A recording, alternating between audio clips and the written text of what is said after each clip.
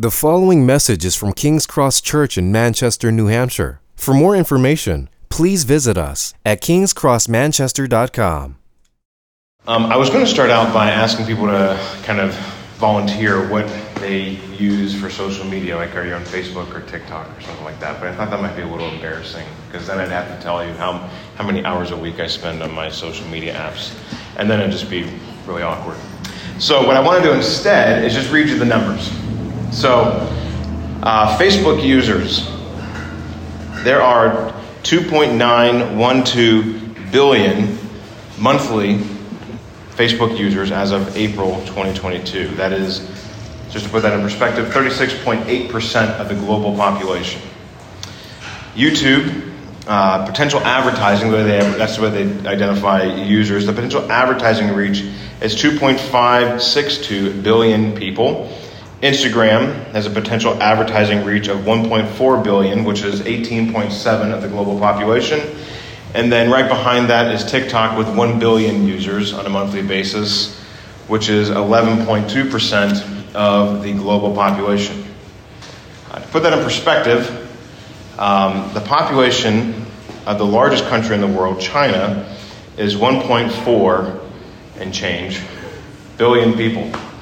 The next largest country after that is India, with 1.38 billion people, and then the third largest country is the United States with about 330, probably 350 million people, of which we are some of them. So, if you're putting those numbers together, Facebook, YouTube, or Instagram would all be the largest country in the world if you were to make the YouTube country. Or the Facebook country. And then TikTok, if you were to pull together all the TikTok users and make them into a country, they would be about 3 times the size of the United States population. The reason I point all this out is that in a certain way, it is very relevant to this passage about the Tower of Babel. We are built to want to be connected to each other. We are built to want to coalesce. We're built to want to create communities. We're built to be together. The Bible starts out by saying, you are to be in the image of God, diverse and fill the earth. That's a part of filling the earth, is being connected, but then diverse and filling the earth and expanding. It's built into the image of God that's in us to be connected to each other. And I'm not saying that Facebook country would be a great place to live. I mean, can you imagine? I think there's some Netflix shows about what it would be like to have like an impersonated or in-person embodied Facebook existence. But I'm not saying it would be a great place to live, but it is an indication of how this little device here has created more of a commonality between us that is similar to what we find in the Tower of Babel. In the Tower of Babel, we find people that are trying to coalesce and find their identity together, and in a certain sense reinforcing their own messaging, their own ideas about who they are and what they're for to each other. And in a certain sense, Tim Cook, the CEO of Apple, made a prophetic statement that when a product is free, you are the product. We find that being lived out in the Tower of Babel, that even when we ourselves want what we want on our own terms, we end up making a product out of ourselves and diminish our own humanity. We begin to become less human in a certain sense when we try to twist God's designs to live them on our own terms. That's ultimately what we find in the Tower of Babel. That's what we're going to find, and we'll just kind of look through this, is how these people, in a certain sense, we've been working through the book of Genesis. We saw one fall with Adam and Eve. We saw a second fall with the flood and the story of Noah. And here we find this third fall that kind of helps us explain the tapestry of the world, of why we are the way we are and why things are so messed up. We find that here in the Tower of Babel, that in the midst of their union together and what they were trying to build, their rebellion against God, God judges them. And as we saw with Adam and Eve, God's judgment is ultimately not as atrocious as we might have suspected at face value, and it is redemptive and restorative to draw us back to Him. So here's the main point. By the way, On the bottom of all the slides, there's this number. You can text questions to that, and we do Q&A after the sermon, and I'd be happy to answer any of those questions. The main point for this morning is God graciously judges our rebellion so that we can join his global kingdom. God graciously judges our rebellion so that we can join his global kingdom. So the first thing we're going to do is we're just going to look at the first 4 verses in Genesis 11. And we're going to see our logical rebellion. We're going to see that there's a logic to the rebellion of Babel. They're not ridiculous people. Like, they actually have their heads on straight. They're thinking clearly. It just happens to be they're thinking clearly in a wrong way, and they all like it. Seems very familiar for us. Genesis 11. Now the whole earth had one language and the same words, and as people migrated from the east, they found a plain in the land of Shinar and settled there. And they said to one another, "Come, let us make bricks and burn them thoroughly." And they had brick for stone and bitumen for mortar.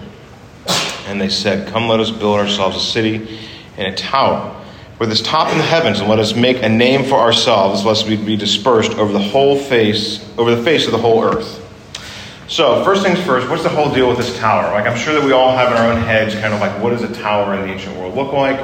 I mean, maybe it's kind of like a skyscraper like we've got downtown here in Manchester. You know, we think of towers and we think of like the Leaning Tower of Pisa or something. At least I do. I'm just telling you what I think about when I think of towers. But in the ancient world, there was a very definite idea of what a tower was. It's called a ziggurat. So a ziggurat is this ancient tower. It's kind of like an old pyramid. Like, we see pyramids all over the world. And so can we throw up this first kind of picture here? This is a picture of an archaeological dig that has revealed the base of a ziggurat. A ziggurat, you can see for scale, there are people there at the top. That's the little people at the top there. So a ziggurat would have been very similar to this. This maps onto what an ancient ziggurat was. If I recall correctly with the dates I was looking up, this is probably what one would have looked right around 2000 BC, so around 4,000 years ago.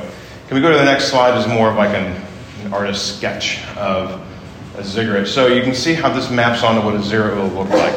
This is what a ziggurat looked like. It was similar to a kind of a pyramid-esque thing, but basically it's a tower that starts out big at the bottom and goes way up to the top. And as the verse says here, let us build ourselves a city and a tower with its top in the heavens. In the Babylonian world, this had a very particular purpose.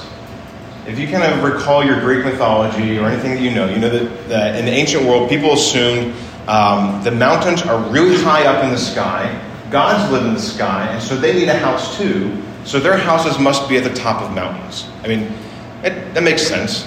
You know, they live at the top of these mountains, and so what we're going to do is we're going to build our own mountain so that they can live on our mountain. So the top of the ziggurat, you'll notice that it's painted blue. Well, what is the sky? What does the ceiling of a god's house in the sky look like? Well, it's blue, because the sky's blue. So they would have painted blue, and they would have had like a couch and like a bed, and would have had all like the furnishings of a house at the very top to basically be like, here's a free rent for you gods to come and live in. Come live in our apartment here. Built it at the top, and then down here, kind of towards the middle bottom, would have been a temple where the gods would have then lived at the top, and they would occasionally come down, and they would meet people, and they would receive their worship. People would go and access the god and worship them. And they would have put this in the very middle of the city so that basically the entire city is blessed by the presence of this God, so that the God and all the good things that come with being a God bless the city. Now we look at that, we're kind of like, man, that's ridiculous. However, I will note, it's not much different than any city building, a stadium and or having like their own football or baseball team or something like that. You think about like all the countries in the world where they try to vie for the Olympics. We want this here because of what it does for our economy. It's basically the ancient version of that. But what it meant is that when they built this, we can go back to the first slide because we're all going to keep looking at this and evaluating where we would live and how many steps there are and how hard it would be to climb to the top. In the old world, this would have been basically, we want to make sure that we're safe, that we're provided for, that we want God on our terms. So when we look at these verses, what we're looking at is them basically saying, you know what, This world, you have to remember, they would have just seen the flood in recent memory. Washed everything away. Here they are building from nothing. And they are in the midst of this desert trying to find some peace and security. And so what's the best way to find peace and security? Well, just like if you live down in Florida, you build your houses on stilts. We're going to build something really tall, keep us away from the floodplain. We're going to get God on our terms, and we're going to get God's things so that we can have them in our own way all the time. And you can imagine there's some kind of keys in here already that you're like, this is not going to go well, right? You have to remember the original audience. The original audience would have been these Egyptians who were enslaved for 300, 400 years. And when they read here that they made bricks, right? This would be like talking about cotton for African-American slaves who had just been freed. They had just been saved from 400 years of making bricks. And here we have the bad guys in the story making bricks. It would have immediately, oh, there's something bad going down here. Come, let us build ourselves a city and a tower with its top in the heavens, and let us make a name for ourselves, lest we be dispersed over the whole earth. So what exactly is the sin going on in this passage? Making a city? I don't think so. I don't think the city is a sinful part. Is it building a tower to compete with God? The arrogance? Yeah, I think so. I think some of it's there. Is it, in a certain sense, trying to get God on their own terms? I think that's a part of it. But it's this last clause I want to draw us into. And let us make a name for ourselves, right, the arrogance, lest we be dispersed over the face of the whole earth. We talked about in Genesis 1 and 2 how we are made in the image of God. And last week we drew from Genesis 10, we are made in the image of God to spread to the whole earth. And then God saves Noah and all of his sons, and he tells them, be fruitful, multiply, and fill the whole earth. And then here we come into Genesis 11, and they're saying, we want God on our own terms, and we're not going to get spread over the whole earth. We're going to stay together. In a certain sense, their logic is there's strength in numbers, right? The more we stick together, the more we're safe, right? God has just said, I'm not going to flood the earth again. And yet, God, we're going to make sure that we've got some safety against your promises falling through. We got a backup plan in case you don't pull through on that. So God, instead of just kind of trusting that you're not going to judge the whole earth, we're going to make sure we got you on our terms. We're going to stick here together. We're going to camp out in the same place. Right? This is the logic of their rebellion against who God is and his purposes for them, and in a certain sense for us. Right? We could easily list all the ways in which we have a Tower of Babel in our own day. Right? All the ways in which we try to find comfort, the ways in which we try to find support, safety, provision, freedom. You think of all these values that are important to our humanity and the way we live, getting them all on our own terms and securing them so that whether God comes through or not, we've got them. Right? You can't fault me for just pointing out that, Elon Musk just spent $44 billion on a Tower of Babel, right? Because how many languages and people are represented there? There's actually, on a monthly basis, 330 million people who use Twitter alone. And you've got the Google Translate, so everybody can kind of talk to each other and all that stuff on something that doesn't exist. Like, Twitter is not a place that you go. Twitter is a thing on your phone that uses you. But we all have our own ways, whether we're Elon Musk or you're just some guy on the street, that we all try to get God on our own terms. God, I don't think you're going to pull through, so I'm going to make sure that I set up as many provisions in place. Or, God, you're not pulling through, and I need to escape the pain of my life. So I need to set up security options of, I'm going to have these drinks on Friday night to kind of relax from the week because it was really bad, and that turns into a whole bender of the weekend. You see, when we try to figure out how to get God's things on our terms, we begin to do a battle, and we twist God's world to be on our terms. There is a logic to building this tower, right? Nobody Nobody wakes up in the morning, I've said this before, but nobody wakes up in the morning and thinks, you know what, those 10 commandments, I think I'm going to break them today. Nobody wakes up and says, I really want to murder. I really want to lie. You know what, I'm really thinking coveting my neighbor's stuff. Like, that's really what I want. Today, I'm going to wake up. Just seems like a great idea to me. That's not the way we work. We work like the Tower of Babel. God, these are your good things, but you're not giving them to me on my terms, as quickly as I want, as efficiently as I want, as thoroughly as I want. Whether that's safety, comfort, provision, right? These are all good things, right? It's good to want to feel safe, like these people in this Tower of Babel. But they did it contrary to God's design, and they talked each other into it, right? I will say that as I've helped people work through their own repentance and obedience to God, as we work through, how do we get here? How do we get to this place of rebellion against God? It was all small things along the way where you get here. This is one of the reasons why regular, unhurried community in Jesus is so incredibly helpful. We're going to get to that in a second. But they're just trying to point out here, this is the logic of the rebellion. What exactly is going on? So, we're going to pick up here in verse 5. What happens with God's judgment? What's going on here? So, God's merciful judgment. We looked at our logical rebellion. It makes sense. We don't exactly wake up thinking, I want to build a tower to compete with God, but we have things that go on in our lives. We make small decisions, slowly replacing God out of the way so we can have God's things on our terms without God himself, because God's a little bit, he's his own person. God's merciful judgment, verse 5 to 8.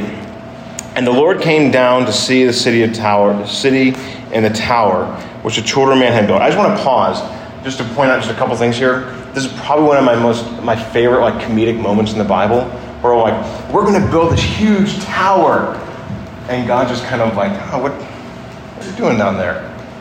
I got to get down on my hands and knees to see what's going on. It's just they put all this effort in. He just kind of has to get down on his hands and knees and use a microscope to see what's going on. But also, just in terms of how this story is written, there's this literary term called a chiasm, which basically means a story starts out in one direction and its main point is in the middle. And this verse, and the Lord came down to see the city and the tower, which the children of man had built, is the middle point. That's the focus of this passage. What is God doing? He's coming down to see. Their arrogance has said, we're going to compete with God and get God on our terms, and we're going to do all this work. And God's like, I've got to go down to see this. This is an incredible sight that I have to get down so far to see. It's so small. It's just a funny moment to me. I know that's free. That's not anything special. And the Lord said, behold, they are one people, and they all have one language, and this is the beginning of what they will do. And nothing that they propose to do will now be impossible for them. Come, let us go down, and there confuse their language, so that they may not understand one another's speech. So the Lord dispersed them from there over the face of all the earth, and they left off building the city. You'll notice what God doesn't do, right? He goes after their language, but he doesn't go after them, right? They have rebelled against God, and they have one language, but he goes after their tool. He doesn't necessarily zap them off the face of the earth, because here they are, they're literally building a mountain to compete with God, and he doesn't zap them off the face of the earth. He just comes in and just says, okay, different languages. He doesn't destroy them, and he doesn't destroy the tower. We read the story in our minds, we have this wreckage of a tower on this plain, but the end of verse 8, so the Lord dispersed them from over the face of the earth, and they all left off building the city. You can imagine, they wake up one day, they can't all understand each other, and they're all like, I only know English.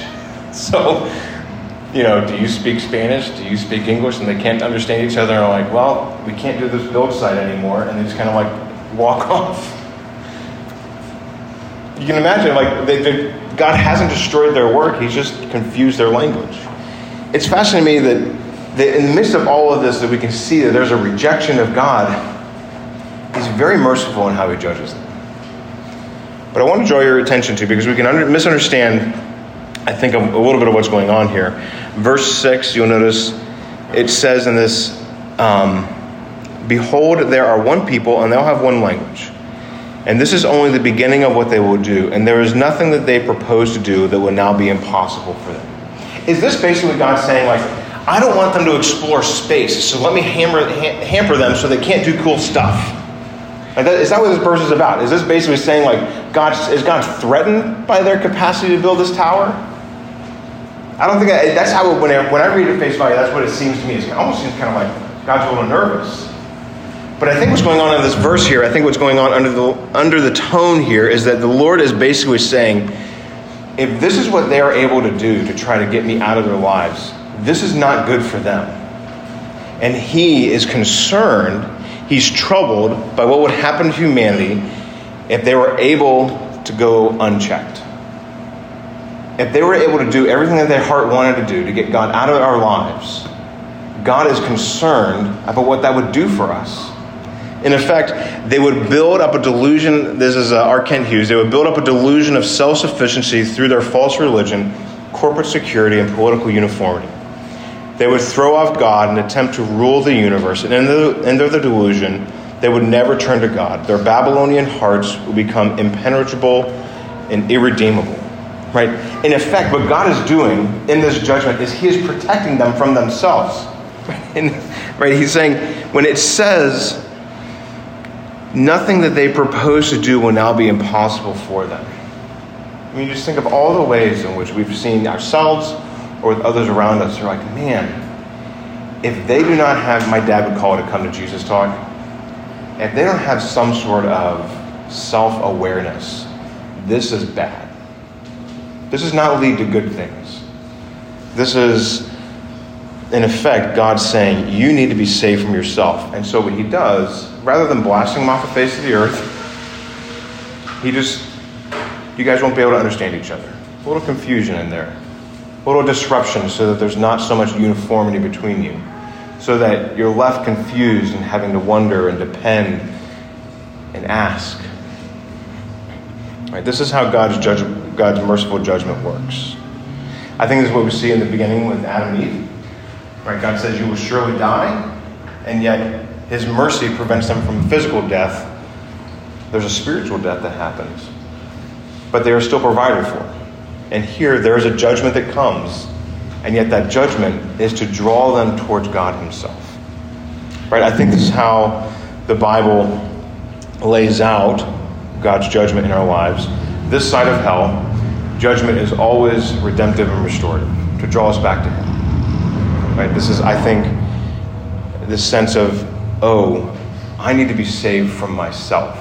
I need God's help to be saved from me. Right? We could probably all compare notes on how we've experienced this, right? There was my last job, I was a computer technician, I was building stuff, and I don't know why, but I would just occasionally be like a real jerk and dismissive jerk to folks like in my workplace. And I had a coworker of mine who was very kind and just kind of said, hey, why are you really mean to Ted? Like, I don't know. He always interrupts me. You're a technician. That's what you're supposed to do. Like, you're supposed to be interrupted to do stuff for other people. It's like, oh yeah, I don't know why.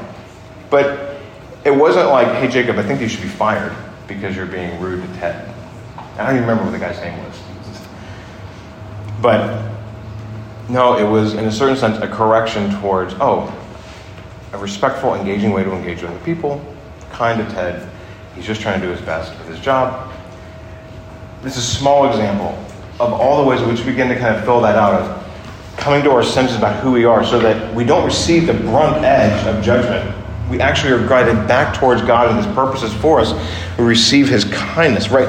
What I experienced in that moment with work, it was embarrassing, right? To be called out at work, hey, don't be a jerk. Yeah, that's embarrassing. It was uncomfortable and it was correct. But in a certain sense, it drew me out of myself because I was beginning to shrivel as a person in how I treated other people.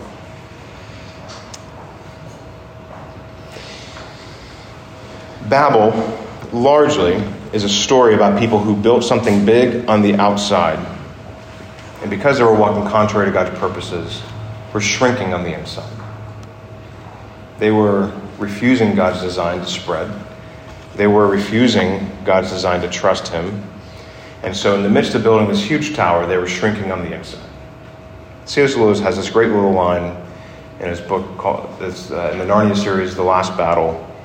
In our world too, a stable once had something inside that was bigger on the inside than the whole world. This is what God does for us when he leads us into repentance in Jesus. In the rubble of our lives, we begin to experience the wholeness of God on the inside, while on the outside our lives may be falling apart. While on the outside we may need to be being led into judgment or repentance. And yet on the inside, God himself dwells with us and leads us to being more full in him.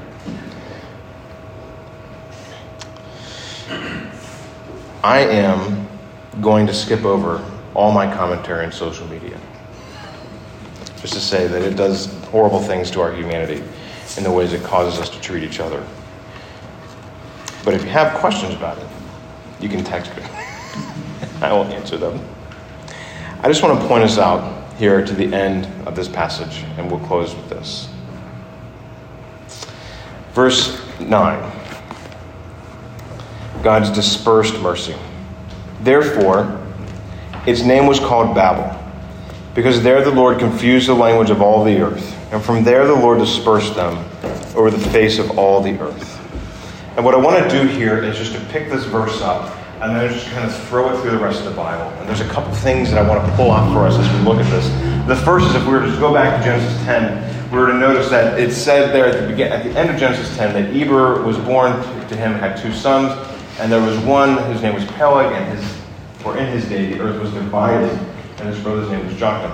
This is the name Peleg, divided, is referring to this event here in Genesis 11, where they all disperse over the whole earth. But it's interesting that word used there for divided is not a common word that's used. It's a word that comes up a few times in the Old Testament. But I want to draw your attention back to Acts 2, where we ended last week, and point out a couple key things. And you're going to begin to see this. I think it's fairly obvious. The beginning of Acts 2, right? Jesus has been resurrected, and that's what the verses are in terms of what we were reading earlier in the service. Jesus has been resurrected, and people are seeing and experiencing and waiting for the Spirit. So here we are in Acts 2. Jesus said, wait for the Spirit to come. And when the day of Pentecost arrived, they were all together in one place. That sounds a lot like Genesis 11. They were all in one place, weren't they? And suddenly there came from heaven a sound like a mighty rushing wind, and it filled the entire house where they were sitting, almost kind of like God himself coming down to the Tower of Babel. And divided tongues of fire appeared to them and rested on each of them. And they were all filled with the Holy Spirit and began to speak in other tongues as the Spirit gave them utterance. And there were dwelling in Jerusalem Jews, devout men of every nation under heaven.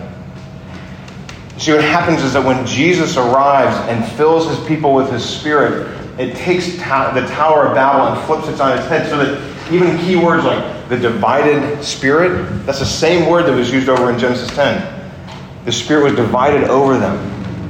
God comes down and he fills them with his Spirit, so that now, rather than in Babel where they were speaking in one language and the judgment was they were speaking in tongues, now in Jesus, the Holy Spirit comes and fills us and gives us multiple languages, whether that's speaking in tongues or just meeting us where we are in our own ethnic background, so that we can then speak in one unified message. Jesus is King, right? That's the end of Acts 2. That's what they go towards.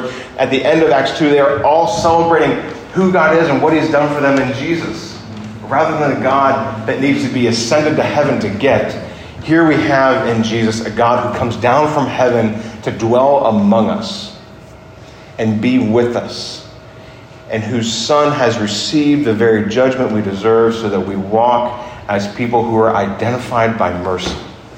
Right? The thing that identifies us in Jesus are not all the things that we can accomplish. Right? It's not that we can build some fantastic monument, but in fact it is that we are all people in this room. We sit under the blessing and banner of mercy. We receive something that we could never have earned for ourselves, and yet God himself is eager to give it to us, and he identifies us as people from all different types of backgrounds who have one merciful King. Let me just pick up one other thread here in Genesis 11. So you see this again as we close things out. In Genesis 11, there's this word that keeps using, it's called dispersed, right? There in Genesis 10 it was used, that the nations were spread abroad. It's the same word as dispersed. It was used in Genesis 11:4 for what they didn't want. They didn't want to be dispersed, right? And then here in Genesis 11, our final verses in this section, the Lord dispersed them over the whole face of the earth. And then we find, what does 1 Peter call us as people who are one in Jesus? To those who are the elect exiles of the dispersion. We are identified with people who are dispersed throughout the whole world under one King, whose banner is mercy and compassion, forgiveness and grace for people who do not deserve it. Right? We are people who by our own nature would want to build a kingdom for ourselves, a tower for our own way to get God on our own terms, to keep God on our own terms, to have a little house for God so that he could kind of live and kind of do his own thing. And then when we needed things from him and got things from him, we can kind of just go like a genie in the bottle and just kind of rub and get things we want and put them back. But rather than that, God saves us from our small version of ourselves, our small version of God, and gives us the fullness of his heart. And then not only that, he gives us the whole world to be dispersed among and to experience him in and to walk among as people who are identified with one King under many nations and tribes and tongues and people. Right? As each of us want security, safety, comfort, provision, God himself says, I am happy to talk about those things. But let's first reckon between you and me. You need me as your primary message. You need me as your king, not yourself. Because if you continue to have yourself as your king or queen of your own heart, you will continue to find that you have built Babels and snuck them into your own hearts in one way or the other. But God himself comes to dethrone ourselves from our hearts so that we can have Jesus, a merciful King, who provides for us, who's eager to be for us everything that we need, so that we can have Jesus and not worry about being in control. We can have Jesus and know that he is going to provide for us. We can have Jesus and know that safety will come at his hands. We can have Jesus and know that through the rest of the days of our lives, there's going to be many things that we face that are scary and uncomfortable. But yet, Jesus is always with us to provide for us. And you'll notice 1 Peter goes on to talk about them being living stones. There's a sense in which God loves that each one of us is unique for him, just like a stone. Rather, in the Tower of Babel, they were all bricks. They ought to be uniform. Each one of us is going to have our own story, what that looks like, for what it means to experience God's goodness together. What it looks like for us. But each one of these will be the experience of a king who comes down to live among us, to be a diverse people in his global kingdom.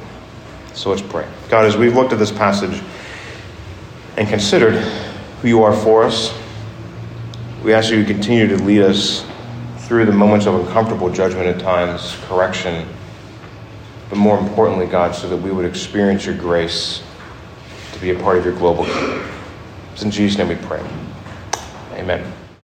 Thank you for listening to this message from King's Cross Church in Manchester, New Hampshire. Please feel free to share or distribute this content, but do not charge for it or alter the content in any way without permission. King's Cross Church exists to treasure, proclaim, and grow in the gospel of Jesus Christ. To find out more about King's Cross Church, please visit us at kingscrossmanchester.com.